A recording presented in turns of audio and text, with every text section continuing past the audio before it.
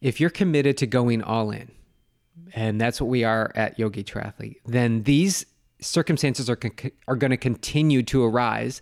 They're going to ask you to step up and ask if you are truly committed to the goal. Are you truly committed to making this thing work? Because there's going to be opportunities to pull you away, and it's relentless until you say no, enough. And saying no is okay. Until you say no enough, the universe is going to start saying, okay, well, these guys are truly committed to Yogi Triathlete. Let's get the other way. Like, let's stop throwing them these bones, and let's get this power and momentum behind them and help them make this thing work.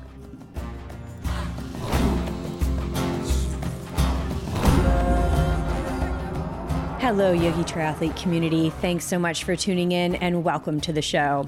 I'm Jess, your host, and this is the place where we share stories of people looking, finding, and living their purpose. This podcast was born from our very own pathway to purpose. And today we're going to dive into perhaps some stories that you haven't heard before.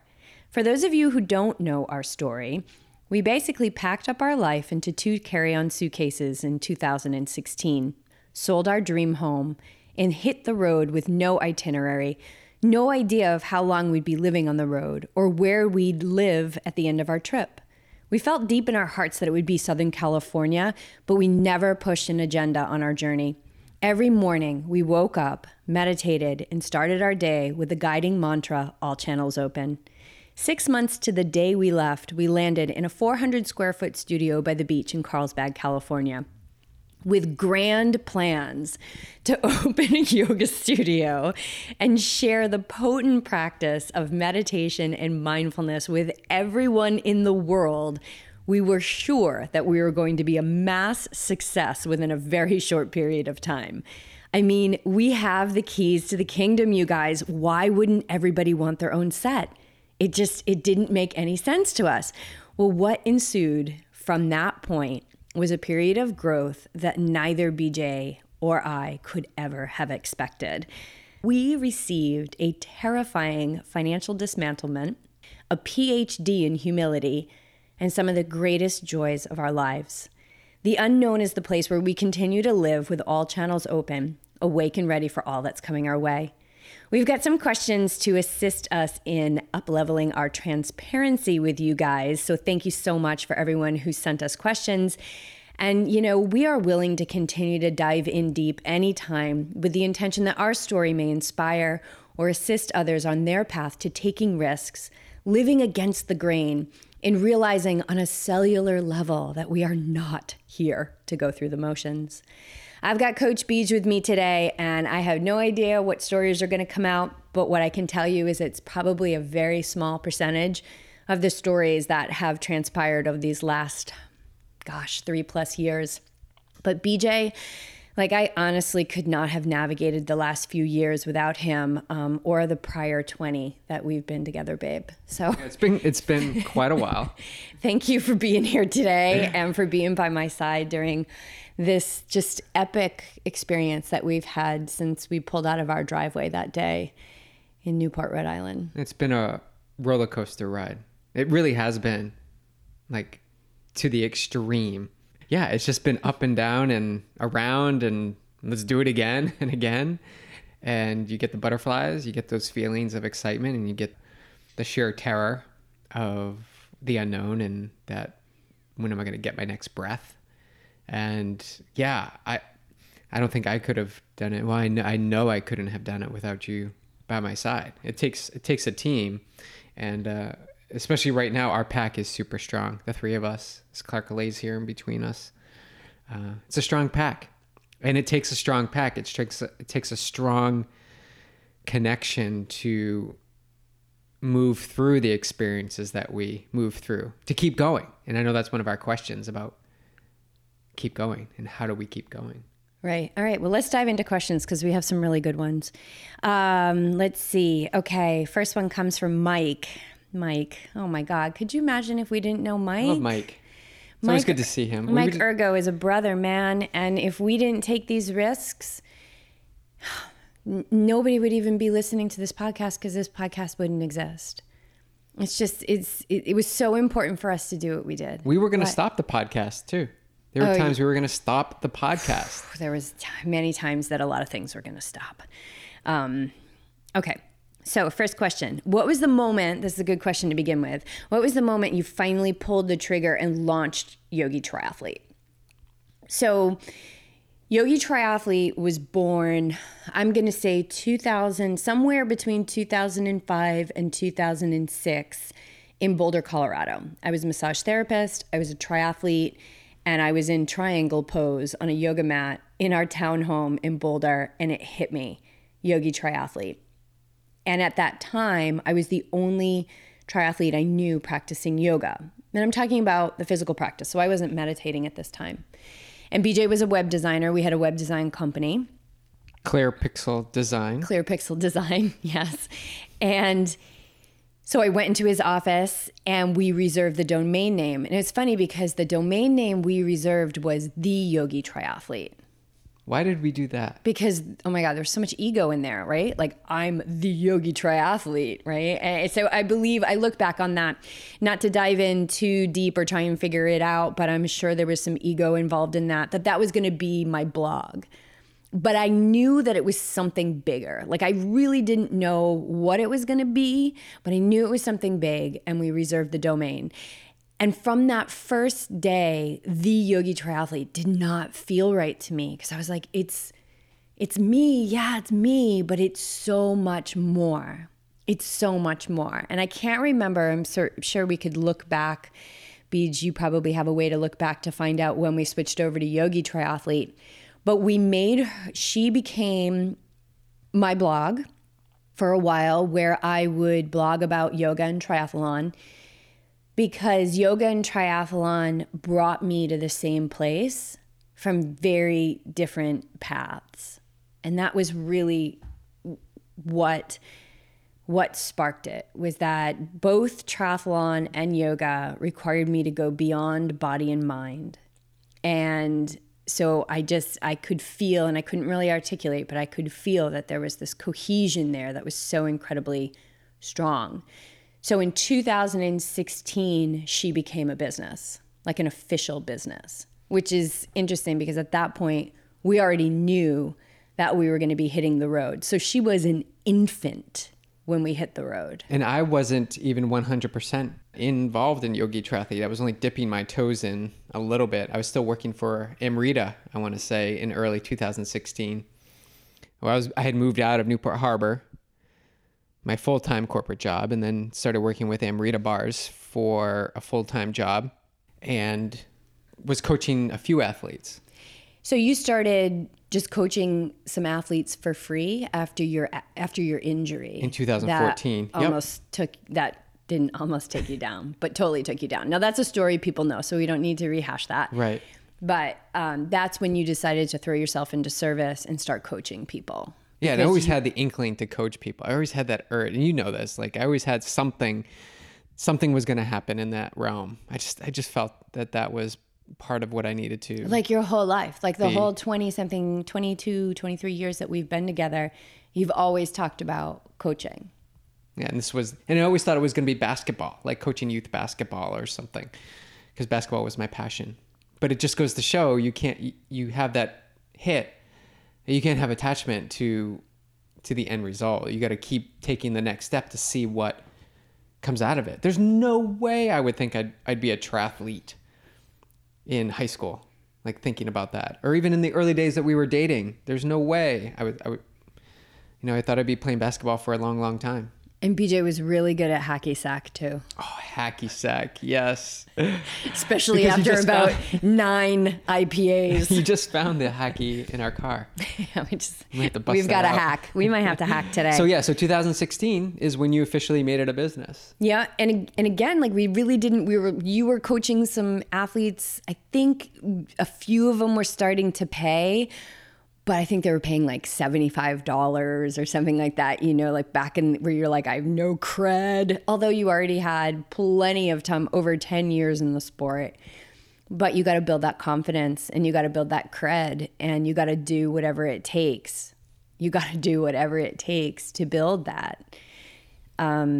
because people need that, right? So I'm thinking about when I talk about Autobiography of a Yogi a lot. It's such a good book. But when Yogananda's teacher tells him, you have to go to university, you have to go to college. And he's like, I don't want to go to college. I just want to like meditate at your feet all day. Like, I just want to meditate. I don't want to go to college. And he said, well, you're going to be going to the West to bring the teachings of yoga. And the people in the West, they need the degree. They need you to have a college degree so that they will believe you. And it's so crazy because that just shows you how much we're in servitude of the mind, and the mind needing to know, like, okay, this person has a college degree, so I can trust them, which is bullshit. It's interesting. That's another way to say it. Well, because you don't have a college education, and I have. And I have one. I think that's a story people don't know either about my college. I am an expert student in college, and I'm an expert at transferring colleges. But no, I never got a bachelor's degree. And I stayed the course at one school and finished it all the way through. But look at where we are. Yeah. Right? To me, it's life experience that has gotten me here. I don't attribute it to having this degree that proves that I had an education for 4 years. And belief in yourself. And I believe that you get belief in yourself through like trials and tribulations that you and I have navigated over these last couple of years. Yeah. Real life experience. Yeah. I know we're going to dive into this, but. Yeah. Okay. So it was 2016 that she became a biz, and she wasn't making much money when we hit the road, and that was fine. Like, we were completely unattached and we were following our heart. And this whole tour, if you guys don't know this story, came in a moment during a meditation in December of 2015, during a time where I was feeling very lost and very confused. And that is such a good place to be. Why? Why? Because you're in complete detachment. Like, being lost and confused means you are lacking that certainty that falsely makes you feel safe, when really being unattached and being lost and confused is a great place to be, because you're open to discovery and you're open to curiosity. And for me, it was a really potent moment. Let's say it what it is. It was a potent moment where this entire 6 months of being on the road, even though we didn't know it was going to be 6 months, and moving and all of that, getting rid of everything, that all came in a moment in meditation. It was crazy. So anyway, 2016 is when she became a biz. Okay, what was the closest you came to giving up, and why? What was the closest you came to giving up? I think maybe when the studio didn't happen. Yeah. I think that might have been the moment. So that was June of 2017. Yeah. I felt like our purpose here was to bring what we had learned at, Rhode Island Power Yoga and Live, Love, Teach, yoga teacher training, to bring that here. And figuring the West Coast would be so open to yoga and breathing, and as athletes, breath-based power flow in heated conditions, and to have two experienced triathletes, like endurance athletes, teaching the yoga, and to have a couple managing the studio, like in Southern California. Like, all the signs were saying yes, yes, yes, but that's just the way we interpreted the signs. The signs were actually saying no, this isn't the way to go. And when it fell through, I think I was still working for Xterra here. I was making a little bit of money. We hadn't gone fully all in, or I hadn't gone fully all in. And so I think that was truly where I felt the most lost, I would say, because we're not going to do the studio. Athletes are not swarming to Yogi Triathlete yet.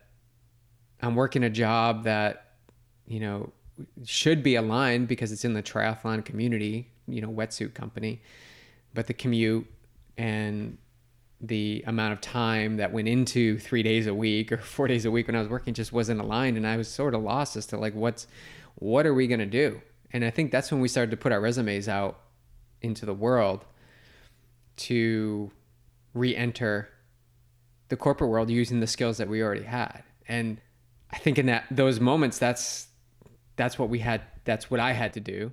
I'll speak for me. Like that's, just keep that momentum moving forward. And it was scary. I don't even know if I shared the scariness with you. I probably just, stuffed it inside and just kept trying to do the next thing. Like, what can we do? What can we do today? Like, what's the next thing we can do today? This is the first time I'm hearing any of this. Yeah. Yeah. So what can I do today to move us forward? And it was super scary. It was super scary, not because we didn't know what we were going to do. It's also because we had all this debt now, right? Trying to open a studio and thinking about food and thinking about going to the grocery store and what should we buy? Like really tuning into what races I should do. Like, should I do any races? Because it costs money. It costs money to travel. It costs money to race. It costs money to fuel my fitness to perform well at these races, because that's what I wanted to do. And it was that trickle effect. And then everything started to get involved. Like, should I even drive the car today? Should I just walk down to where I need to go? Do I need that coffee at steady state, or can I just drink some warm water here with some lemon in it? That's how it got. In those moments, in those fearful moments, in the doubt, in the unknown is when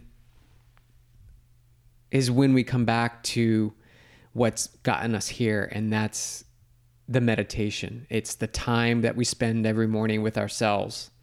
And it's that consistent practice of discovering what thoughts are true and which thoughts are trying to muck things up, trying to keep you in that lack.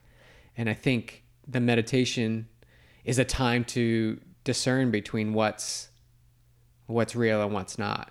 And you can create that space. And then you start to move from more space into the decision-making process. And I can say that was one thing that really grounded me in that experience, was to just step away, as we did many times on the tour when we couldn't find a place to stay overnight. We would leave what we were doing, looking at Airbnbs or VRBO, and stepping away, meditating, and then coming back and addressing. And there would always be a solution. There's always a solution when you come out. But taking that time to sit still with your thoughts is a non-negotiable. Yeah, I agree that was a tough time. And as the person that handles the finances, I can tell you that we weren't in debt yet. That was actually the beginning of our debt. That was when it started. And I remember saying to you, like, okay, just so you know, we're officially in debt now. Like, we officially have a credit card balance. So that was June of 2017. And I had spent the first 6 months of living here working on opening this studio. Like, it was a full-time job. And researching and learning and just being so resourceful, working with a SCORE mentor, which is like an executive who gives back their time to help small businesses. I worked with this guy. I worked with the Small Business Association. I wrote a business plan. And I think through all of this, I got attached. So when the studio didn't happen, it was like falling off a cliff, because there was a part of me which I didn't realize at the time was banking on this studio to make a lot of money for us so that we could live. Now, you were working for Xterra, and that was paying our food and our rent. And then after the studio didn't happen, you were in probably a bit of this, down spiral that you went in. We realized how miserable you were commuting, and you quit that job. And that's when rent and groceries started going on a credit card. Now, one of the things that happened during the opening of the studio is that we acquired all of these lines of credit, which I thought were going to be used for the yoga studio, but they ended up being used for our survival. And so about this time is when we met Golden Duffy. And I mean, she was one of the biggest gifts that came into our life. And I remember meeting her and having her on the podcast and talking about credit in this way of like abundance, that it's free money, to stop looking at it in a negative way. Because when we look at it in a way of, oh my God, we're in debt and that's so heavy, we're creating from that energy of, oh my God, we're in debt, it's so heavy, as opposed to look at all this free money we have. So I remember going to the grocery store with you one day and you said, how much money do we have to spend? And I said, $25,000. Let's do it. We have 25 grand we can spend. So, and that was just one credit card. God, we have so many now from this amazing time in our life. For me, it was March of 2018, where now the credit cards, and I think there was like 6 of them, were like maxed. And the 0% was... And 0% was starting to, some of the 0% was starting to expire.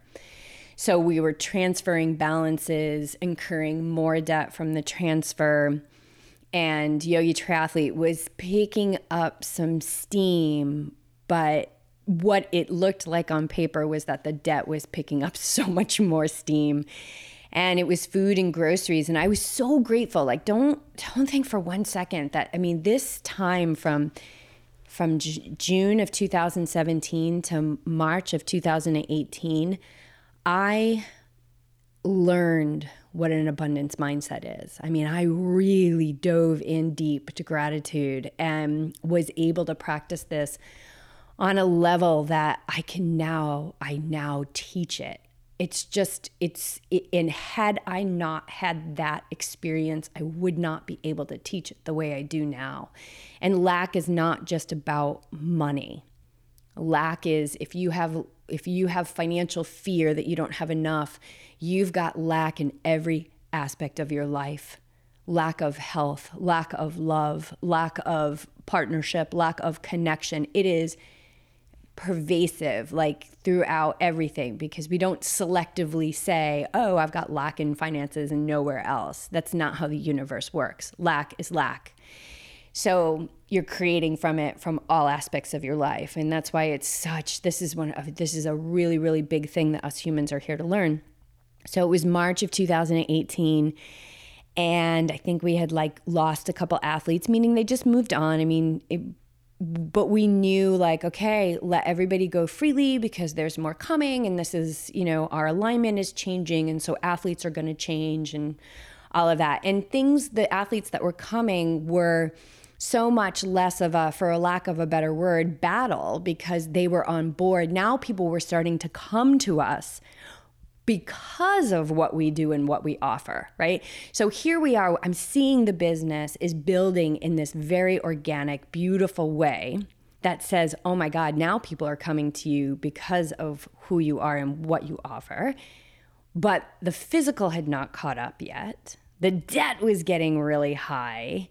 And I wasn't quite sure what was going to happen for next week's groceries or next month's rent. And that's when I put my resume together. I found a job at the Chopra Center. It was an event planner at the Chopra Center. I mean, this is what I used to do, right? So I've got all the type A event planner perfectionist skills. Now you throw on the mindfulness and the meditative self that I've cultivated over this last decade. Like, I'm the perfect person for this job. Crickets. Heard nothing. You put out your resume. There was another perfect job. I don't know what it was. Prana. Oh, Prana. Yeah, for Prana, right? So, super like aligned job. Like totally I could update a website and manage hire us? All this stuff on the back end, and like totally easy. Dreaming of like 401k and like vacation time. I was like, I don't care if I only have 5 days. This is going to be amazing. Nobody even called us back. And it was funny because the whole time you and I are looking at each other and we're saying, is there anything else we're supposed to do than Yogi Triathlete? And the answer was always no. It was always Yogi no. Triathlete. Right. It was always Yogi Triathlete. This is what we were. This is it. This is what we are supposed to do. Yeah. All right. So I'm going to tell a story that I have never told before. Actually, I did tell it on a podcast that I was interviewed for, which hasn't launched yet. So our audience is going to get this story first. So it was March of 2018. I mean, it was looking pretty grim on paper, but abundance mindset was high. Yogi Triathlete was showing a lot of promise. It was growing. Gratitude was so acute. And I was teaching at this gym, and I came out of class, and I was picking up a friend of ours at the airport who was coming in for the weekend. And I got into the car, and I had been reading Pam Grout's E Squared, which is a super cool book. It's all about experiments you can conduct with the universe and co-create with the field of potentiality. And so I got into the car, and I did what I felt was the biggest experiment. I prayed for a miracle. I said, okay, universe. And she says, give it 48 hours. It's just like a scientific experiment, right? So you announce it. I said, okay, it's 12:48 on Thursday afternoon. I give this experiment 48 hours, and I need a miracle. We need a miracle. And it's got to be big, because we have so many miracles every day. Like, we have so many blessings every day. It's got to be so obvious. It's got to be one that can't be denied. And I said, and I believe beyond doubt that it will be delivered. And that's it. That's all you say. You don't beg for it, but you believe it beyond doubt. Now, granted, I've been working on this beyond doubt thing for years, okay? It's not just a switch you can flip. And I went and picked that person up from the airport. And I'm just going to keep this person anonymous because I don't have their permission to share this story. So, and that evening, we were all here at the house. And this person said, hey, if you guys are ever looking for an investor, I'd be in. And both BJ and I were like, oh, yeah, kind of sloughed it off. And so I can speak for myself I sloughed it off because I'm like, no, you can't ask for help. You can't receive help. You got to do this by yourself, right? And I think that was something I was here to learn. And then the next morning, BJ and I were out for a walk, and we sat down at the bench by the ocean. And I just looked at him and I said, we need help. We need help. And I really think that we need to open up this discussion and see what it looks like. So we opened up the discussion. We stayed open. It was super uncomfortable for us. We did all the due diligence. I put together, financial analysis. We could see that the business was growing. I mean, it was making just a little bit of money, but it was growing and it had so much potential. And this person a month later, and oh man, that month was all about patience and belief that we were going to be supported and taken care of. That was probably the roughest month of my life, because it was like I'm splitting groceries onto 2 different credit cards. It was like putting $2 of gas to get to the studio to teach a class that I was getting paid $20 for. It was humility. I was learning humility. And this person gave us $10,000.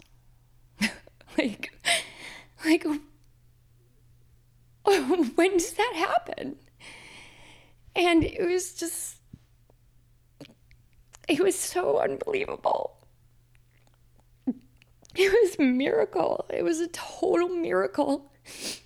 And that money I really believe that money is the only reason we're sitting here right now. Because it allowed us to live. It allowed us to pay our rent and pay for our food and support the business and sign up for races, because that's not a luxury. It's our job. It's our job. And I remember every month I started, because I was putting the rent on a credit card, and now I was writing the check. and walking the rent into the office and hand delivering it to Linda, our office manager. And every time I would do that, I would get into this state of gratitude and joy. And I would be like, this is normal. This is normal. This is normal now. You pay your rent with a check. And it gave us what we needed to support the business, to build the business. And it turned around pretty quick, where we were able to pay our rent and we were able to pay our bills, starting to pay down some of these credit cards, at least hitting the minimum payments. And it was a miracle. There's a lot more I could talk about that story, but I think that's the gist of it. It was a miracle. And what I've learned is that miracles are normal. They're normal. We just gotta look around and realize that they're normal and they're everywhere. And asking for help. I think that was a big one too. That's so. Because you and I, we come from such. We both come from military dads, right? And hardworking dads and hardworking families, and and you work it out. You figure it out. You figure it out. You get a job. You get 3. I remember I had 3 jobs one summer. 3 jobs, and that's. But that doesn't make it the only way to do things. That doesn't mean that's the only way to do things, and it doesn't mean that it's the wrong way to do things. It just means that's just one way, and there's plenty of other ways to do things. And you and I are intelligent, smart people, and we have this experience. And I think part of that was weighing on our shoulders. Like we should be able to do this. Like we should be able to do this. Built 2 businesses on our own, Massage Boulder and Clear Pixel Design. We've done this. We've built these businesses. Successful businesses. Like very you sold successful. Your massage business. Yes. So yeah, I think asking for help is a humbling experience, because it says in basic terms, it says, I don't know what to do. Yeah. Right? I don't know what to do. And I've learned, like, you guys, we are connected. Our essence is one. Buddha said it right, man, give freely always. And so during this time, as we were gaining a bigger team and Patreon, we had launched our Patreon program and people were starting to support the podcast, which, by the way, you guys, you are the reason why this podcast exists, because I almost had to walk away from it to get a job at Starbucks to be able to pay for food. And you guys are the reason why this podcast is still here. Like, you are the $10,000 check. I don't care if you give $5 or $3 or $20. Like, you guys are amazing. And we are here to care for each other. And I think I had this block around receivership, and now I realize how important it is. And during that time when things were starting to pick up, and I remember being at the gas station and somebody came up to me and they said, hey, I'm traveling with my family.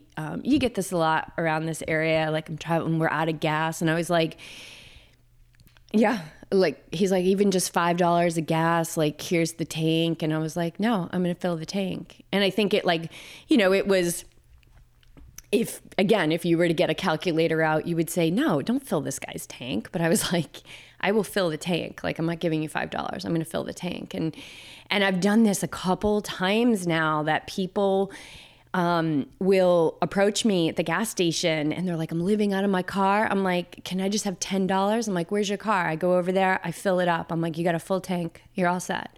I'm like, it wasn't that long ago that I couldn't put gas in my car. Like, I will never take that for granted. And I love that about this experience, is that I don't take ice cubes for granted. And I don't take putting gas in my car for granted. Or having a roof over Clark's head. Right? Right. Or a roof. I was talking to Kyla, one of our athletes and podcast guests. I was chatting with her via Instagram the other day about how I have not lost the gratitude for having a roof. Like, a roof all the time. It's amazing. So anyway. That's what happens when you live in a tent. That's an 80 square foot tent, right? Yes. And especially in New England, we were in New England and lots of rain. And we just were challenged daily with having Clark and with not having the amenities that we normally have. And not to talk too much about the tour, but we did that whole 6 months without having a cooler. Yeah. Well, that's the benefit of being plant-based. Right? A lot of it was just moment to moment. So that was the moment I almost gave up, guys. March of 2018 was a killer. Okay. Here's another question. This comes from Jen. What was the moment you felt like the physical was catching up? So for me, it was Thanksgiving, November 2018. You actually weren't feeling good, BJ. You were in bed. And I think, I don't know why you were in bed, but probably exhaustion from the universal ass kicking that we had been getting for over 2 years. But I was standing in the kitchen and I was preparing a Thanksgiving dinner for the two of us. I was making like this lentil loaf and, some amazing cauliflower, mashed potatoes. And I was cutting and I noticed this exhale. I just noticed this really profound exhale. And in that exhale was the moment I realized that we were not living in survival mode anymore. It was so profound. And I also had this information that not only weren't we living in survival mode anymore, but I had to learn again how to live outside of that surviving, because we were surviving for a while, and it was extremely powerful. That was my moment. I think a pivotal moment for me was when I coincidentally let go of, I think, 1 or 2 yoga classes that I was teaching. And in that same span, I want to say of 24 hours, I also gave up a project, a potential side project to do a website that just wasn't aligned with, like all in for Yogi Triathlete. It all comes down to that. And in that 24-hour period, letting go of 2 yoga classes, which were $20 a piece, web project, which could have been, anywhere up to $3,000, $4,000, I don't know. We had 2 contact forms come over the website immediately. Like they came in an hour within each other, and they were both athletes who had listened to the podcast. I can't remember which podcast it was, but they listened to it and acted and felt aligned and compelled to contact us and set up a call to have a conversation, and consequently have joined us on the team and are still on the team. So cool. It was letting go of these things that were not aligning. That's risk. And that is risky. And risk requires trust. So if you're committed to going all in, and that's what we are at Yogi Triathlete, then these circumstances are going to continue to arise. They're going to ask you to step up and ask if you are truly committed to the goal. Are you truly committed to making this thing work? Because there's going to be opportunities to pull you away, and it's relentless until you say no enough. And saying no is okay. Until you say no enough, the universe is going to start saying, okay, well, these guys are truly committed to Yogi Triathlete. Let's get the other way. Let's stop throwing them these bones, and let's get this power and momentum behind them and help them make this thing work. Does that make sense? Yeah, that's awesome. Yeah. I love that. We've had a lot of moments like that. BJ, and you ended up quitting your job at Xterra, the one studio that I was actually getting paid $45 a class, which felt like $1 million. They put me on probation. I mean, the stories, you guys, are so crazy. It's just this beautiful, and I don't mean this snarky, this beautiful community of yogis at this particular studio. They just weren't my students, and I wasn't their teacher. And it doesn't mean that they're not beautiful yogis. It just means that my message was not aligned with that studio, and I ended up getting put on probation, and it just wasn't aligned. And I learned a lot about humility there. When half, 3/4, 90% of my class would walk out in the middle of class. And I left that.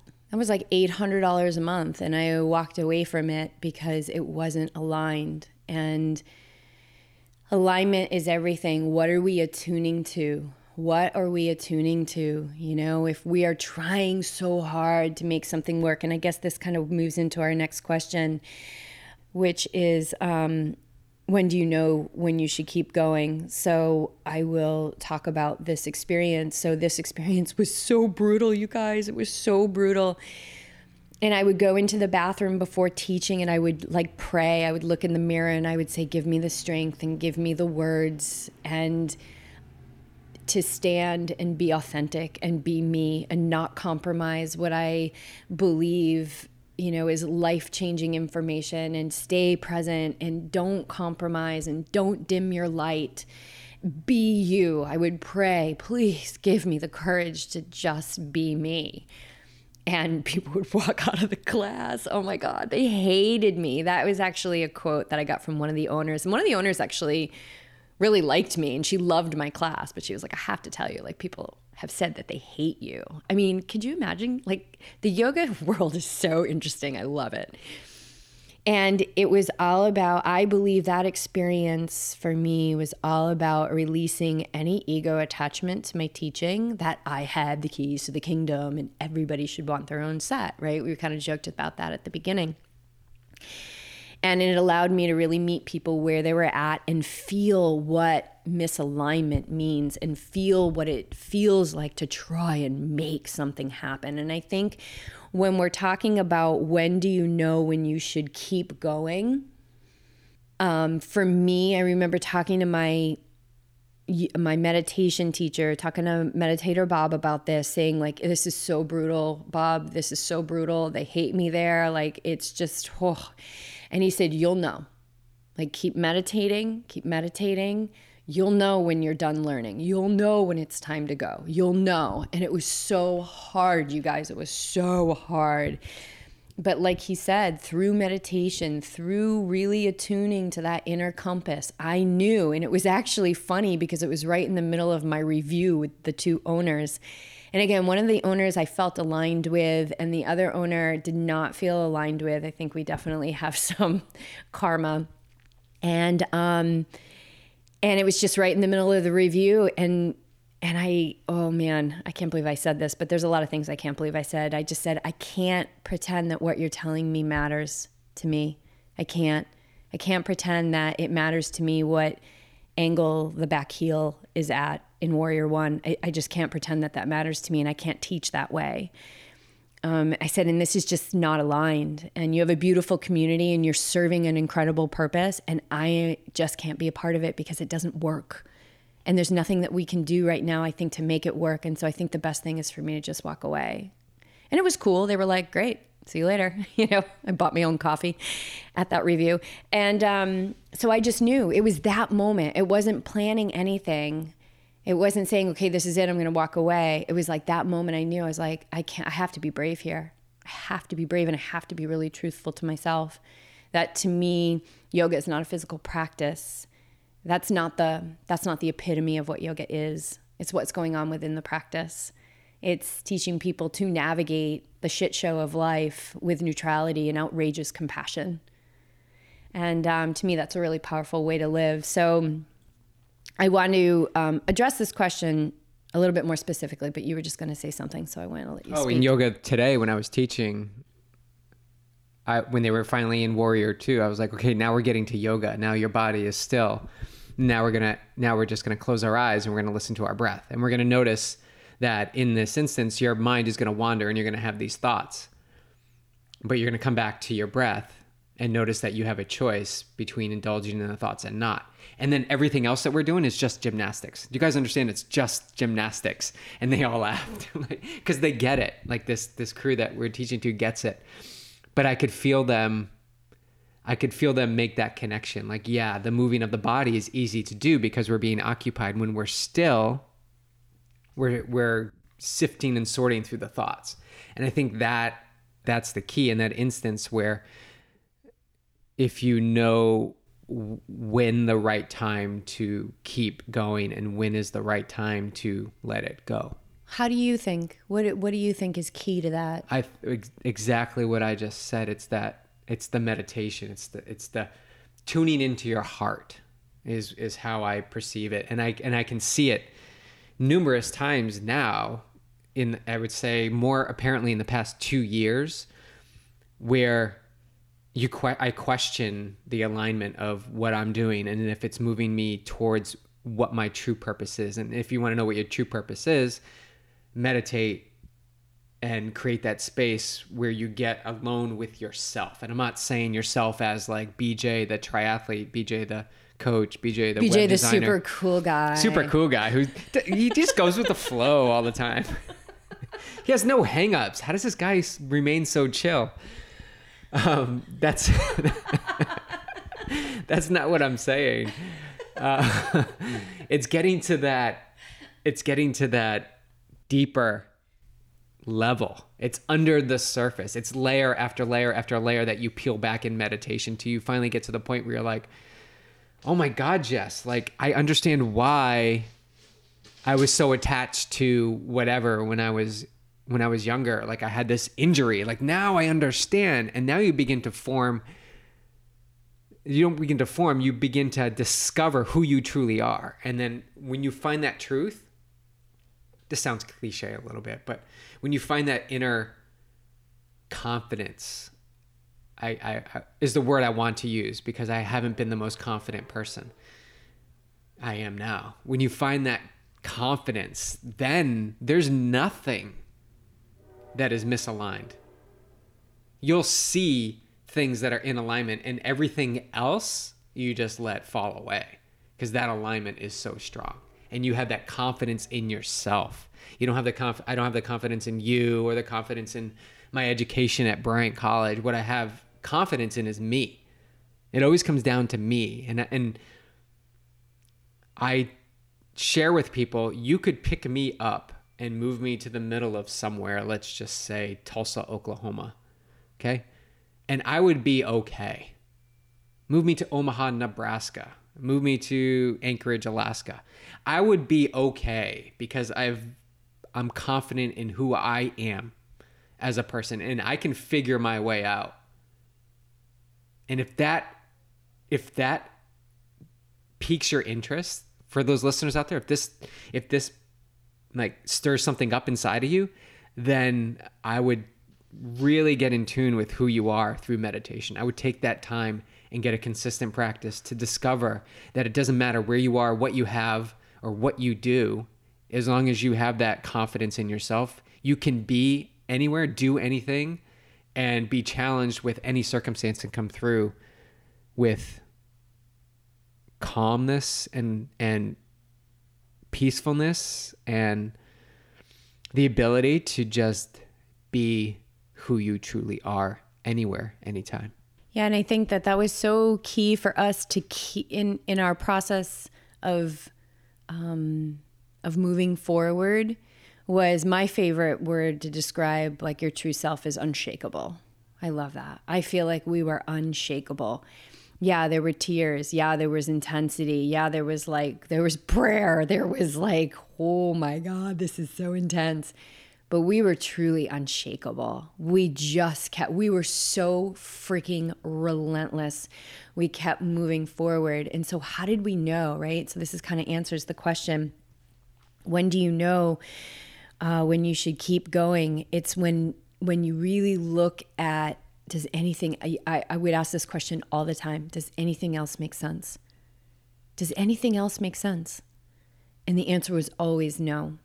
So in 2009, when I was in India, I was teaching massage to Tibetan refugees. Okay. These girls were hardcore. Just my class happened to be all girls, but there was men in other classes. I mean, these people are hardcore. Like they escaped Tibet and walked across the Himalayas, not in, Solomon boots, but like handmade slippers and moccasins as children, and you can only travel at night. I mean, it's hardcore. They had quite the life experience.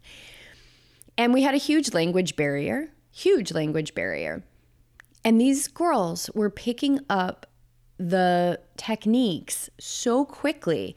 Not only were they picking up the techniques quickly, but they were applying them like they had been practicing them for months. I mean, it blew us away. Me and my fellow teacher, Louise, we would be like, this is crazy. We'd be like lying on the table looking at each other like, this feels so good. I'd pay $100 for this. And so one night we were all out for tea and cake, because that's what you do at 9:00 at night in Dharamsala.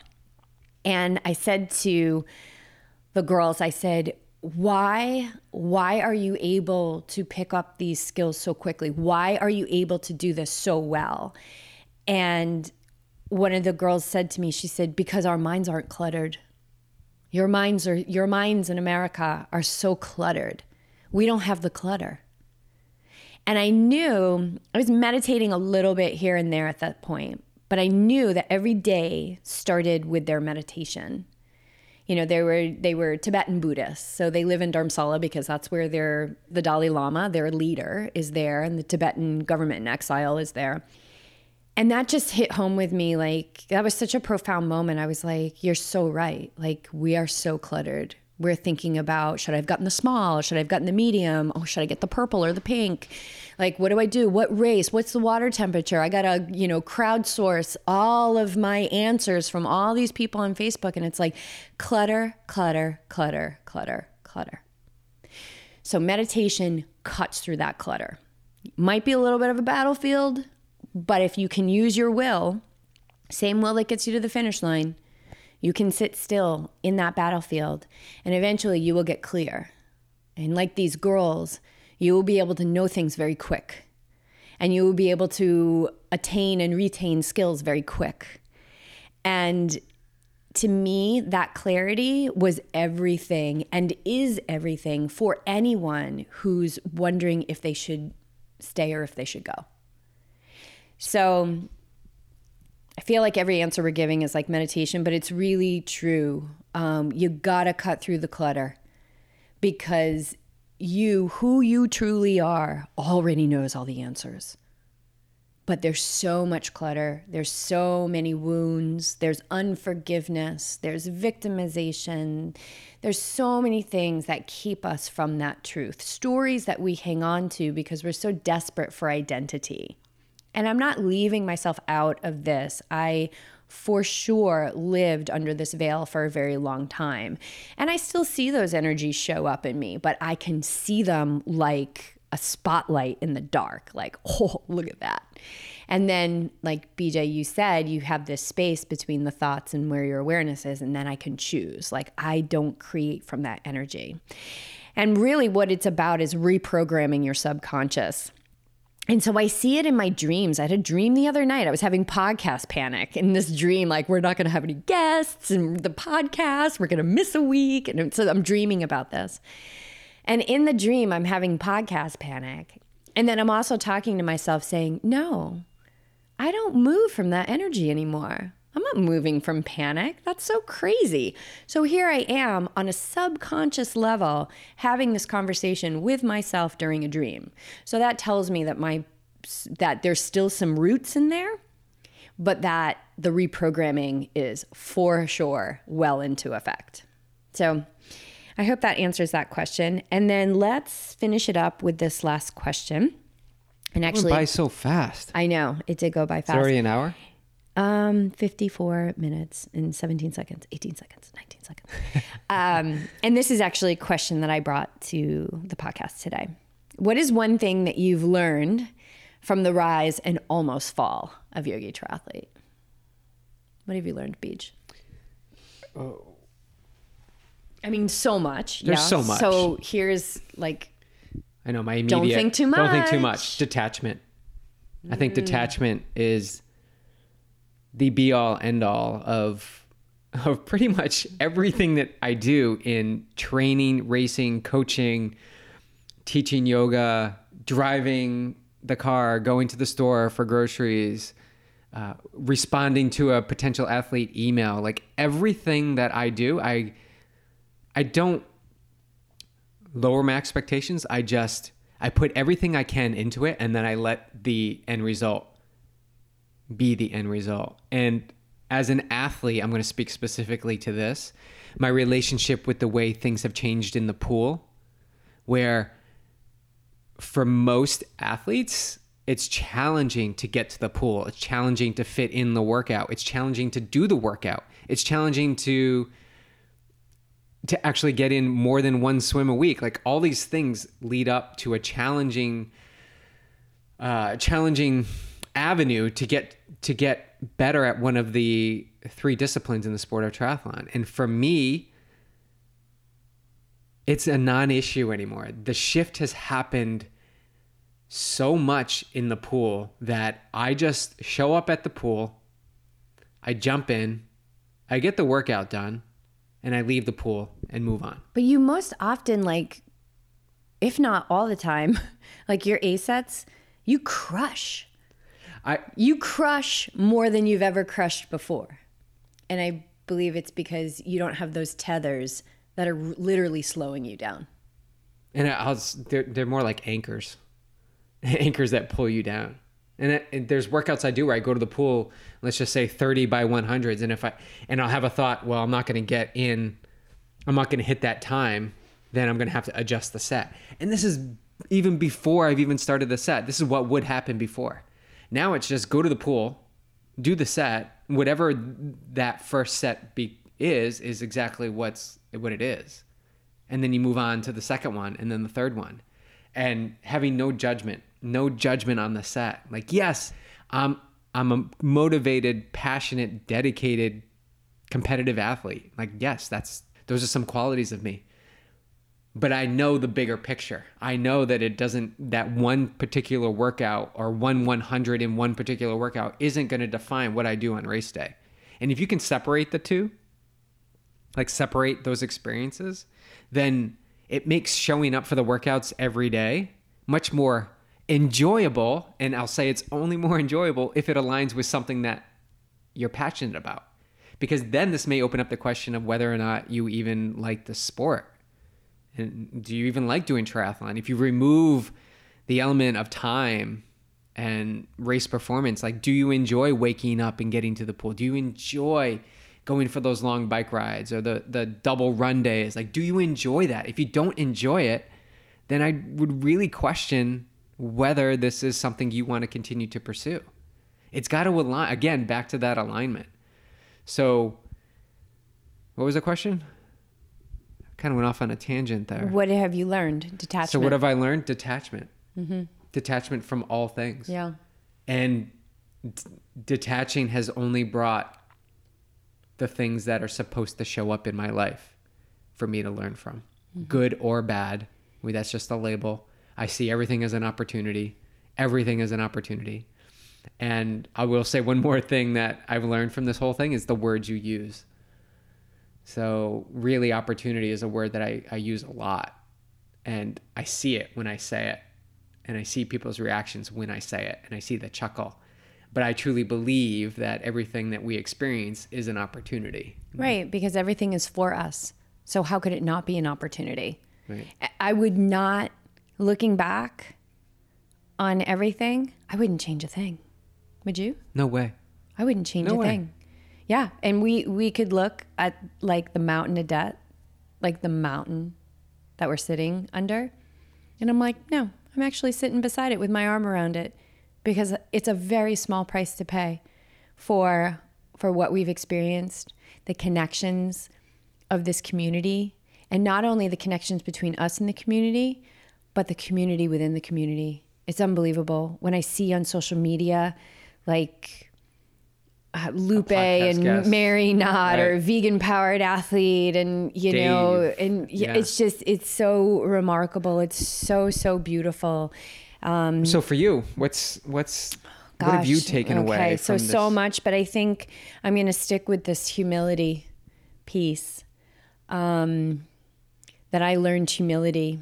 That I learned, and I think humility and detachment go hand in hand. That I really got to get up close and personal with that ego, and that I'm not better than anyone. I'm not a better yoga teacher than anyone, and that, you know, being the same when one person showed up for a class, no people showed up for a class, or 10 people showed up for a class, being the same. And I think humility was a really big one. And along with humility, I was able to be in receivership and to receive from people, receive support. We have received a lot of support, and not just from that one huge miracle experience. There has been a lot of support that has been sent our way, product, checks. People have written us checks. Introductions to other tell people. us to keep going. Introductions. Yeah, it's amazing. And, you know, my family, my mom and my sister, so amazing. I remember walking on the beach with my sister just crying, and she was like, "You have to keep going. You have to keep going." She's like, "You are a survivor. You will work at a restaurant. You will do whatever you need to do to continue to move forward with the Yogi Triathlete, because it's what you're here to do." I mean, it was just unbelievable. And it was so beautiful because she has also been... she was teaching me and sharing with me from her own experience. You know, my mom is like our biggest cheerleader. She's so amazing. And she was always like, keep going, keep going, keep going. And so we had this incredible support. And in that, you guys, most of you know that Clark almost left the world about 3 or 4 weeks ago. And he had to have emergency surgery. And one of our community members, Telsis, thank you, from Miami, love her, reached out to me and asked if I could give her permission to set up a GoFundMe page to assist us with the financial piece of Clark's surgery that he had. And it was really uncomfortable. And I said yes. And went through a lot of different thoughts of like, oh God, people are going to slam us for this, or they're going to, you know, and I was like, none of that matters. None of that matters. What matters is that I deepen my ability to receive, that we give Telsis permission to be in service. And for those people who felt aligned, then that they could be in service, because you guys, we are here to take care of each other. And I am the first one to donate at a GoFundMe. And if I missed your GoFundMe, let me know. I will do my best. Or fill your tank at the gas station. Like, we are here to take care of each other. So I just want to thank everybody who kept us in their thoughts, because it's not just those who donated that matter. Every single person matters. So thank you, everyone who reached out to us, kept us in our thoughts, maybe even just glanced over and saw what was going on and said, oh, geez, I hope everything's going to be okay. All of that stuff matters. So I just want to say that we are in deep thanks of this community, and anything that we can do to share our experience. There's so much more, I believe, for us to share, and we continue to walk this warrior path. And I believe that there is nothing else that we are supposed to be doing than to continue to be the stewards of this incredible force that is Yogi Triathlete. And to do it with Clark, who is back to his normal ways, sleeping, snoozing, playing. And actually, people have asked if he's changed at all after this experience. And there has been one, or actually two small changes. One being, you know, he likes to sniff around and check out other dogs now. And he, you know, we get into the pack group and he's just sniffing around trying to make friends. Wasn't always like that. He didn't always like other dogs. And so that's he's a people person. And I'm looking at this toy that our dear friend Daniel, the vegan powered athlete, gave Clark 2 weeks ago, and it is still here with missing antlers. It's a moose, so it has one antler gone and the other antler's there, but Clark has not destroyed it, and it's one of the first soft toys that Clark hasn't destroyed. In like 2 minutes. No, yeah. Seriously, it comes in the house and he gets it, and we watch him for maybe 5 minutes, 2 minutes, and it goes in the trash. So this is unprecedented. It's unprecedented. So it shows that something changed, and anything can happen. And listen, Clark's got karma. Like, nobody gets a free pass. Nobody No. gets a free pass. And so he came within, a few moments of his life, and his work's not done here. But I think, as Mary told us, who is a vet, she said, what did she say? That they cut the demons out. And I really think they did. He had some work. He had a little shadow self in there. And so that has yet to surface. So that's a new belief system that we have, and it's beautiful. So thank you, everyone. We're so glad the connector, the joy creator, is still on this planet. Yeah. And part of the pack. Yep. The pack is 3 strong. Yep. And we'll be at, so just to let you guys know, we will be at Javelina 100. Where's that? In Arizona at McDowell, I don't know what it's called, McDowell Reserve or whatever, but Javelina 100, that's October 26th. So if anybody's going to be at that race, please let us know. We're going to be at Ironman Arizona. We're going to be doing body marking. So if you would like us to mark your body, line up. And we're also going to be at Indian Wells. So those are some races you can catch us at. Please let us know. We'd love to meet you. We love, love, love, love to connect in person. But we feel your support, and we are in deep thanks.